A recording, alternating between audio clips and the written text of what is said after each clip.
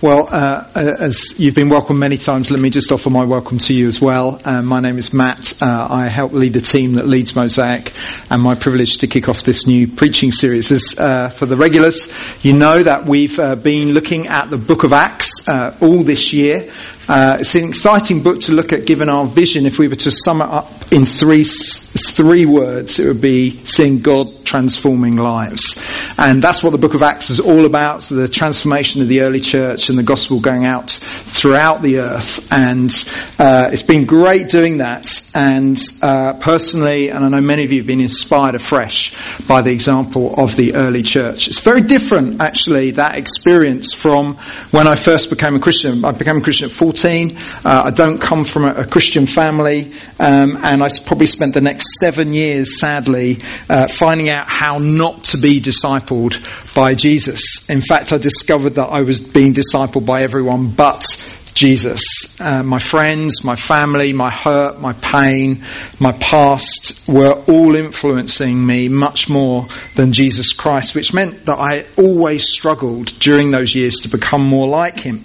I needed to for someone to show me that culture was discipling me.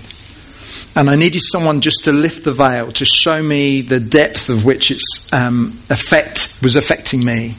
And we thought it'd be worth just cutting into this sort of big series on going and seeing the nations come to Christ, to doing a quick 5-week series on how God changes us. And then we're going to go back into the book of Acts. I personally, in those 7 years, was extremely frustrated because I'd hear preachers talk about the transformation that Jesus brings to our lives, but I was experiencing absolutely none of it.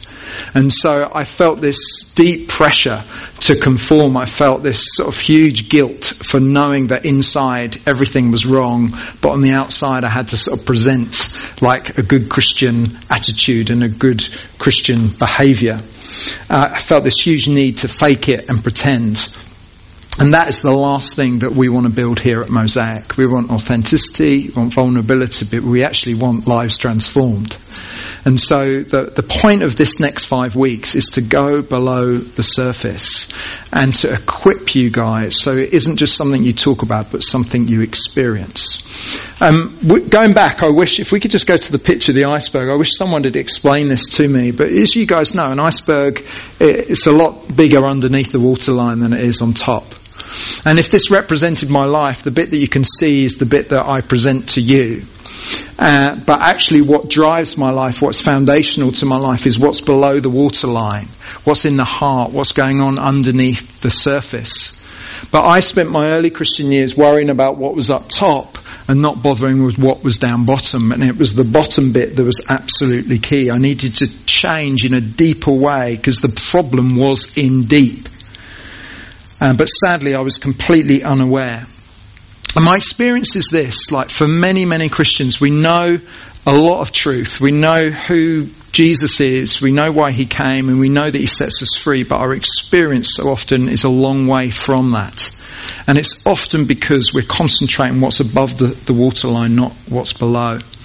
And so for the last couple of years, we've been developing a tool, a discipleship tool, to help people understand what's really going on so that they can fight in the right places and allow God to transform them. And it's called The Tale of Two Trees, and it's taken from Jeremiah 17.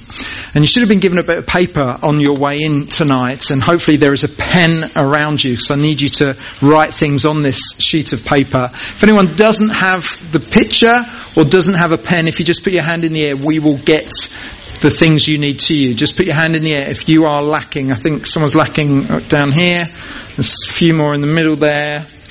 So if we could have one more down the front here, Megan, that'd be great. And what I'm going to do tonight is it's a little bit more seminar style. It'll be a little bit interactive. It will perhaps be different from the normal preaching where we go verse by verse through a scripture. But my aim tonight is to be as helpful and as equipping as possible, and I hope you're up for that. So here we go. The Bible describes in quite a few different places the process of becoming a disciple, a follower of Jesus, being someone who is a disciple who makes disciples. And in Jeremiah 17 you find a really helpful picture that summarizes that process of becoming more like Jesus. It's found in Jeremiah 17 verses 5 through to 10. I think you've got some of the verses on your sheets, but it will also come up behind me. This is what the Lord says. Cursed is the one who trusts in man, who draws strength from mere flesh and whose heart turns away from the Lord.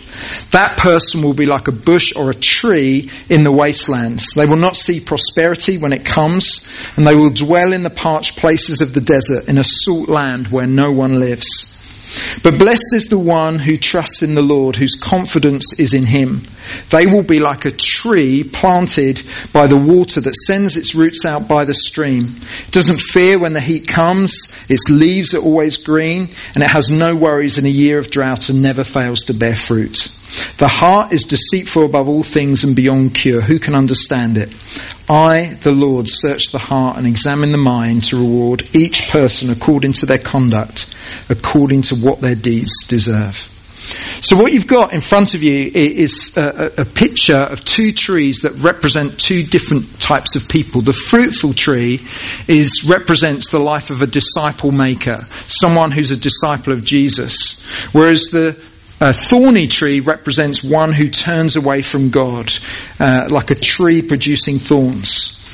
Now it's important you to know this. If you're a Christian here tonight, the fruitful tree is your true identity in Christ. We believe you become a new creation when you come to Jesus. You're a saint, not a sinner. Christ has done a work in your life, and that is you. So when you turn to the person next to you and say, you are a fruitful tree. Very nice. I bet you've never said that to someone before. Well done, tick that off your list. You are a fruitful tree. However, the unfruitful tree represents the reality of our lives. Often we find ourselves producing thorns in place of fruit because we start to trust in ourselves and others rather than trusting in the Lord. So the process of discipleship is becoming what God has already made you to be, a fruitful tree. So both these trees have several things in common. First up, you've got the heat. So in the box at the top, below the sun, do you want to write heat? And the heat represents your life circumstances. Both trees feel the heat of the sun, but one thrives while the other struggles. Verse 8 tells us that the fruitful tree doesn't fear when the heat comes. Heat represents our life circumstances with all its blessings, difficulties and temptations. Your background, how you were brought up, what your family situation is, how you came to faith, all the way through to the stuff you struggle with now, problems in relationships or disappointment in your marriage or problems with your health or stresses of parenting or an overbooked schedule or loss of loved ones, whatever it is. That's life. That happens to us. Both good and bad, and that's the heat in our lives. What's fascinating is this passage shows us that no matter what has happened, it is possible to still live a fruitful life as a follower of Jesus. The fruitful tree faces the same heat as the thorny tree, yet still produces fruit despite its circumstances. And I find that interesting because we are conditioned to think that difficulty is something to avoid. But James 1 and many other places in the scriptures tell us that rather than being an interruption into God's work, often hardship and difficulty are part of his plan. And I believe this. We can just have the next slide. It's not very catchy, this, but God is simply taking you where you do not want to go to produce in you what you could not achieve on your own. So you would naturally avoid hardship and trial and difficulty, but God takes you often to those places to put you into the fire, if you want, to produce in you some gold that could never be produced unless you are in that place. And that is good news. If you are facing heat in your life tonight, God is not absent from your heat. When you're in the middle of heat, you haven't gotten yourself outside of God's will for your life. Rather, heat has the potential for good because it leads us to a place of needing and relying on Jesus like we've never done before. And without surrender, without yieldedness, without brokenness, without that dependence, you'll never, ever change. So just to put that out there, like basic lesson of growth. If you do not surrender your life to Jesus, then you will remain in control, and I promise you, you will not see transformation. But if you give your life to God, bit by bit, then he will come in and take it. So not only is there heat, but secondly, there are roots. So on your little sheet, if you want to fill out roots, down at the bottom there, roots are how we feed. How we feed. Both trees have roots which describe how they grow. The roots are the means of drawing life and strength, just like you would find in normal trees. So what are the roots that a fruitful tree has? Well, first up is community. That is a huge way in which we grow together and come before God. One anothering is mentioned over 100 times in the New Testament. God's plan is not for anyone to be alone, but rather to be brought up into a family, God's family, and it's together that we grow. I mean, hope you know that, guys. You cannot grow in maturity as a Christian without Christian community. That's why we're in family together, as we help each other grow. But not just that, but secondly, we're given spiritual disciplines, which is a scary term, but spiritual disciplines help us be with God and access the transformation he wants to bring. Things like prayer and Bible study, worship, giving, fasting, simplicity, celebration. The list goes on. These are roots because they're the means of depending on and being with God, drawing strength from him and his word. So where do the roots go? Well, according to Jeremiah 17, they go for the fruitful tree into the stream. So the stream over there on the right is what we trust, which is God and the Bible. Verse 5 tells us that the thorn bush draws strength from everyone but God, whereas the fruitful tree, verse 8, extends its good roots to the stream of water, which is symbolic of Jesus, the Bible, and the power of the Spirit, cross-reference with Psalm 1. And this is massive, this is so important. The difference between secular and Christian counselling and discipleship is this: that the good food that we rely on, the thing that changes us, is God and his word. It's not about self-help. It's not about finding the light within. It's not about the power of positive thinking. It's about knowing God, Father, Son and Spirit, understanding the cross and resurrection and having a biblical perspective on eternity. That's the stream that we go into. Theo says amen. Amen. Amen. That's what we believe wholeheartedly. As we feed on these things, as our hearts trust in God, then we produce fruit. But where do we go if we don't go to God? Well, Jeremiah 17 says that we go to the wasteland. This is when we trust ourselves. This is when we draw on anything but God. Where we rely on our own strength, where we try and stay in control, where we just don't ever look at what's going on below the surface because it's too scary and vulnerable.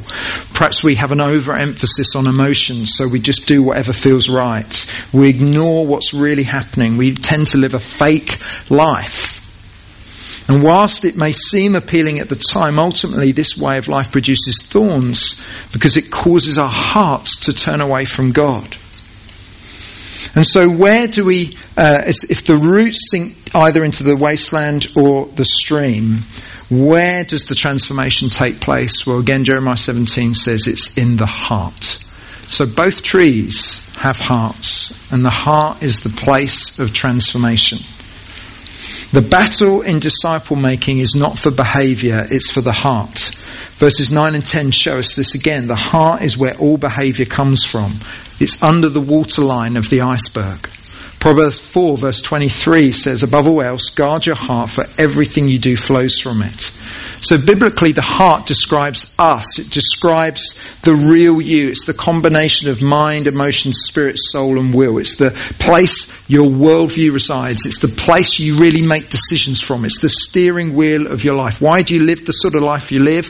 Well, it flows from the heart. The heart is the place where everything we do is shaped by and controlled by our heart's desire. And it's the heart that Jesus transforms first, and then the behaviour flows from there. And so what does it all produce? Well, if you're dipping into the wasteland and not trusting God, you produce thorns. And thorns are our sinful responses. So you just want to fill that out on your little diagram. Thorns. Thorns are our ungodly responses to life. Thorns come when our hearts don't trust Jesus. They're external indicators of what's going on in our hearts. And the combination of not feeding on Jesus, not receiving his power, not letting change touch our hearts results in a thorny life. The Bible says we reap what we sow. Galatians 5 is very clear what sinful responses look like. And it's this list, verse 19 of chapter 5. The acts of the flesh are obvious. Sexual immorality, impurity, debauchery, idolatry, witchcraft, hatred, discord, jealousy, fits of rage, selfish ambition, dissensions, factions and envy, drunkenness, orgies and the like. You may not understand like all those things, but they are not good. When we recognise these things, the key is not simply to try and change the behaviour, but to realise all those responses come from the heart and reveal where the heart is really at. You know, this is so important because if you're looking in at Christianity, you might see a whole group of people that seem like they're a fruitful tree. They've got lots of really good things going on. And you look at your own heart and you're aware of the thorns. And the temptation is, if I'm going to fit in this family, I need to snip off all the thorns. I need to change my behaviour. I need to become more Christian. And I hope tonight you see that we appreciate that you're willing to do all of that to become part of our family. But ultimately that it won't get you anywhere because you're not changing the heart. And it's Jesus that transforms our hearts. And so that makes everything quite a level playing field because we're all on a journey of getting rid of the thorns and moving to a fruitful life by dealing with the heart. You know, I was discipling a young man who got married fairly recently. And he was telling me of some of the issues in his marriage. And he said the main one is this, and he was very embarrassed to tell me. But I've got his permission to share. For him, the main issue as a newly married man with his wife was that he couldn't stand the fact that she left her hair clips all round the house. So he was just telling me, it's like wherever I go, I just find these hair clips, you know, in all the room, the bedroom, my food, you know, everywhere. The hair clips are there. And I'm just, you know, most people at that point, if you were discipling him, you probably would say, well, why don't you just chat to your wife about it? Why don't you just relax a little bit? Why don't you just, you know, let it go? It's not the biggest thing in the world. There are bigger fish to fry, I promise you. And he said, I cannot let it go. So I was like, well, why? Why is this such a big deal? And he said, well, I just love being organised and tidy. I was like, well, why is that such a big deal? And he says, well, I just love the peace that it brings me when everything is as it should be. And I was like, well, where does that come from? And he said, well, actually, my mum was always like that. She'd always tidy up, always want a really neat and tidy house. I said, oh, that's interesting. What was going on there? And he said, yeah, well, I'd notice it most when we went to another person's house who wasn't as tidy as us. And she would always make comments about them and judgments because of their untidiness. And so I said, well, how has that affected you? And he says, well, I don't want anyone coming to our house and making those same judgments about us. Oh, there's a hair clip. You're a really horrible person. And that's what was going on. And so the issue for him in the heart was to do with his security in his identity, to be able to overcome the fear of judgment from others. And that's what I'm talking about in terms of the iceberg. The behaviour was, I'm a little bit OCD about hair clips. Cut it out, don't be so stupid. No, go to where the heart is. And if he can change in the heart, then his behaviour with the hair clips will radically change, and change forever if he gets the heart right. So we're looking for fruit. That's what we want to see happen. Fruit is the life of a disciple maker, if you want to fill that in. The fruitful tree represents what a disciple looks like: loving Jesus, becoming more like him, helping others do the same. And it results in good work, or the fruit of the Spirit. You may have heard of them, Galatians 5. But the fruit of the Spirit is love, joy, peace, forbearance, kindness, goodness, faithfulness, gentleness, and self-control. Against such things there is no law. But again, I can't emphasise more. The behaviour will come as an overflow of the heart when we're rooted in Christ and trusting in him. And so if we can just put the next slide on, Margaret, I want you to see that what you've got before you is like a spiritual plan or a spiritual map. It's something that you can refer to time and time again. You can put your heat, whatever's going on in your lives, on this map, and then you can work out the different things that are going on. Just to help you, let me show you how it works in practice. This happened a couple of years ago, and I apologise if you've heard it before, but for me, I see this so clearly in this illustration. Basically, I'm not very good at DIY, but we're constantly doing up our house. And a couple of years ago, I took on the downstairs bathroom, the cloakroom, and it was my project, and I worked pretty hard at transforming our cloakroom. So I sort of sanded down all the wood, primed it, painted it. I sort of washed down all the walls and ceiling, chose my own colour for it, which was very brave, and then painted the whole thing, and everything was looking absolutely bang on. And then I realised that we had a little cabinet under the sink where you wash your hands, what are they called? The vanity unit. The vanity unit, and it had two little knobs on for the two doors that were from the 70s. So I thought, we've got to change those. Went to the shop, and for some strange reason, I didn't just buy new knobs. I bought like these C-shaped handles. And so after unscrewing these two knobs that were on the doors all by myself and putting them down, I was left with two holes in the doors. And so for these C-shaped handles, it meant that I had two holes, but I needed two more holes underneath for the C-shape to fit.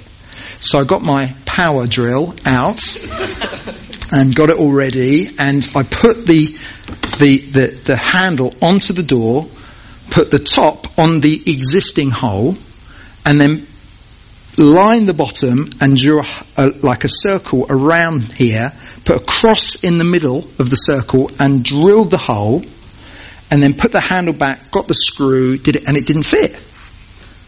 I'd done something wrong. So I thought, I'm a little bit annoyed, but I've got one more go at this. So I did the same procedure, measured. This time I got like a spirit level out, and I measured it. I did it 3 times, same process, round, and I got everything bang on, tried it. I even sort of tried to sort of pretend that I drilled the hole just to see, and then drilled the hole, put the screw in, and again it didn't fit. And literally I wailed like a banshee. I was downstairs, I just went, no! Like the top of my voice. The whole house knew something was up. My wife came rushing downstairs and stuck her head sort of round into the cloakroom, and I saw her face appear, and I just said, not now. Not now. So she scampered off. I sat down on my toilet and I stared at the 4 holes. And literally I was there 15 minutes. Just fuming. I've ruined everything. So it's a discipleship moment, if you hadn't guessed. And actually we needed to go out somewhere, so I had to get in the car with my family. I had to talk about it. I couldn't hide. And Pip's like, with the kids, she's like, come then, what's going on? And so, like, I'm really cross, I'm angry, I sort of vocalised all the emotion of it, and just like, She's like, what's really going on? I said, I just can't believe I've done it again. Every time I try and do DIY, it always goes wrong at some point. So Pip asked the killer question. She said, why does that bother you so much? And that like gets to the heart of the issue for me. And I said, it bothers me so much because it really matters what people think. So every time you sit on my toilet and look at those handles and see how bad I am at DIY, I feel that. And she's like, well, why is that such a big deal to you? And I said, well, what my house looks like reflects how people see me. And suddenly I'm getting, wow, this is just like putting some handles on a cupboard. And what's going on is this deep deal in my heart that produces such a strong emotion. So let's look at this diagram. The heat in my life is messing up the DIY. The roots, the things that I'd been feeding on, the wine that I'd been feeding had been too many DIY shows that make that stuff look really easy. The wasteland, the way my roots had gone to, the lies that I was believing was that I am what my house looks like and appearance is everything. In the heart, that meant that what was important to me was impressing others, having too high standards and not being allowed to fail. And the thorns that my whole family could see were shame, anger, frustration and wanting to give up. If I'd been putting my roots into the stream, I would have realised that my identity is not based on my DIY ability. Amen. Amen. And the fruit would have been perspective and patience and ability to laugh at myself. And Pip was so good in the car, she got the kids to all express truth about me because she knew that I was believing sort of lies at that point. So does everyone understand the model? Everyone about there? Yeah, I'm getting like 5 nods, so that's good. So it's your turn now. So I'm going to give you an imaginary scenario, and I want you to be the disciple maker, okay? So let's do, what should we do? Let's do Rachel in her late 20s. This is fictional. This is not any Rachels here. I'm sorry. This is Rachel in her late 20s. This is her scenario. She's got a difficult relationship with in-laws, especially when visiting their house. They're quite needy and need lots of attention and encouragement. They often complain that they don't see them enough, and because it's so tiring being there, she finds herself feeling frustrated, angry, and sometimes her impatience leaks out and she finds herself being quite rude to them. She often feels like it would be so much easier if she had different in-laws that weren't so demanding. It feels like nothing will ever change, and she often feels overwhelmed with the situation and has little hope for it getting better. She now tends to visit less often and makes the visits as short as possible. Imagine you're discipling her. Imagine you've got the little sheet of paper in front of you. I want you, if you can just flick to the next slide, I want you to write down what you think the heat is, the thorns, the heart, the roots, the wasteland, and what it would be for her to trust in the stream and put the roots in the stream, and what would be the fruit. Margaret's just going to toggle between those two things, the story and notes. So flip your page over, write fruit, and just so everyone gets a good start, the heat. What's the heat? The needy in-laws. Okay, so just get you started. The heat are needy in-laws. Some of you are going to thank me later for this. Needy in-laws. Okay, so can you make a start there and turn to the people around you? You can sit there grumpily and not do anything if you want to, or you can do it on your own, or you can turn to the people around you and just work your way through this. You've got a couple of minutes. Be quick. You're there. It's gone quiet. Okay, so the heat is needy in-laws. What are the thorns? What's the bad stuff we're seeing? Impatience. So impatience, distance, frustration, rudeness. What do you think's going on in her heart? She's feeling unworthy of them. Go on, tell me a bit more. So, because it's her in-laws, and obviously in our culture we feel like we need to impress our in-laws' family. Yeah. I think deep inside her heart she's feeling a sense of that she's not worthy of their love. She has to prove herself. Yeah, maybe. I'd say maybe. I'm not sure the story gives us enough, but that's a really insightful comment. So it could be that. Is there also a feeling though that she gives the impression that they're not really worthy of her time, so their hard work, and so it takes a long time. So that means she's being proud, probably selfish. I think ultimately that's what's going on here. So how is she feeding? What are the roots? What's she doing to almost make it worse? What's that? So she's sort of, perhaps she's doing a bit of comparison. Perhaps she's, definitely unhappy with what she's got. She's not content. What else? What's that?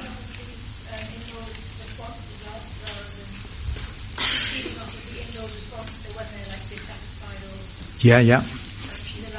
So she's almost like churning it round and round, perhaps making it a bit worse. Anything else? She's given up, so she's given up, and so she's avoiding. And putting unfair expectations on them and not seeing them as individuals. So she's putting unfair expectations on them and not seeing them as individuals. I would say she's probably gone into coping mode at this point. It's just almost like, let's just keep it, I'm going to try and avoid, I'm just going to get by. There's no hope for change. And that's where it comes toward the lies that she's believing. Because you put your roots into something. What are the lies that she's believing? She deserves better. She has a right to enjoy being there and thinking nothing will ever change. What would it look like to trust in the stream? To believe truth. What truth does she need to know in this situation? That it won't always be perfect, and more than that, what would be a great hope?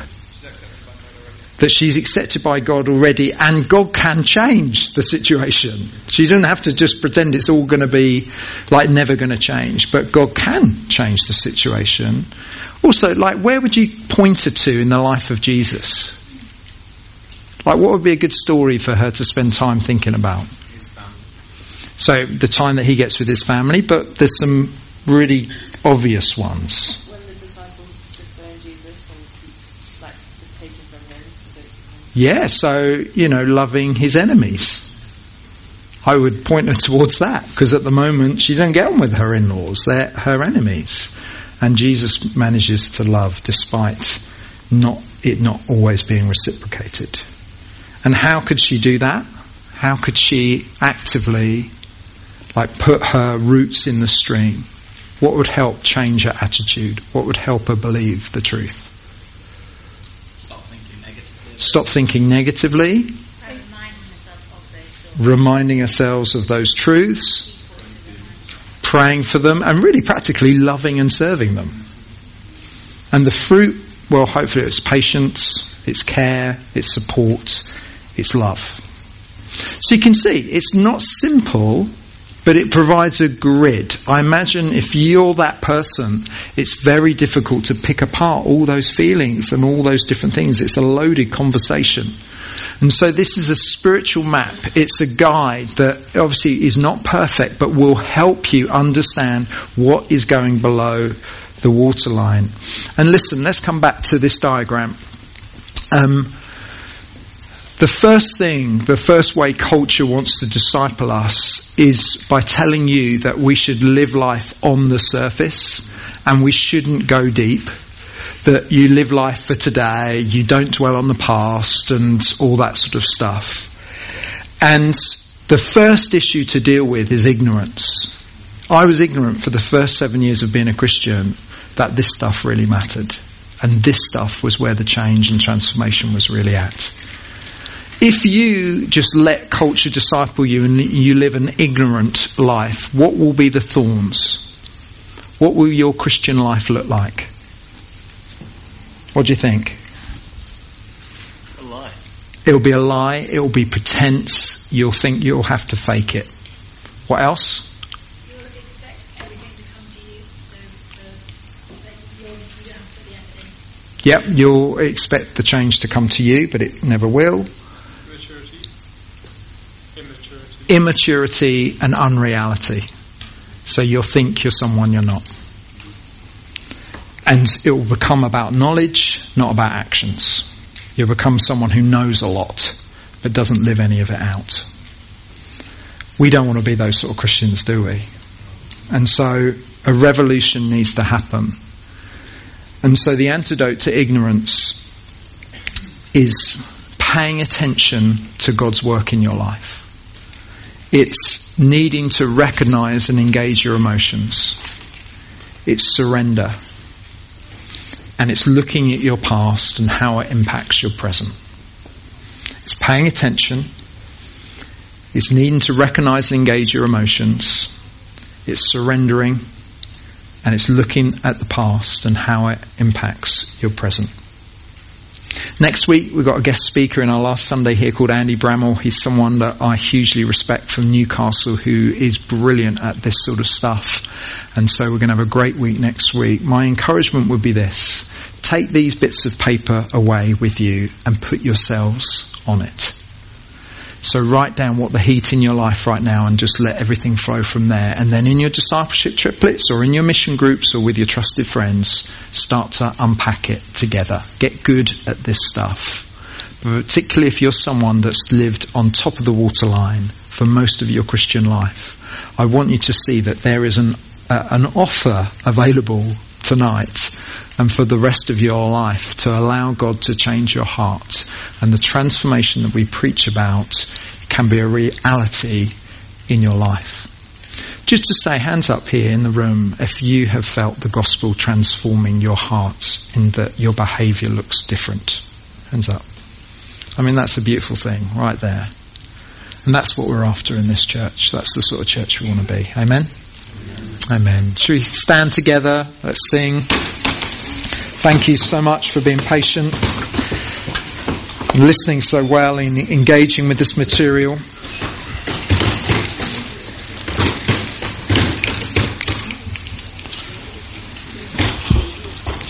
You may have become a Christian in this church and just experienced that sort of transformation and just thought, that's how Christianity is. But, I was a Christian for a long time before I experienced anything like that. And what a joy, isn't it, to be in a church family where we're seeing God transform our lives. But He's not done yet, is He?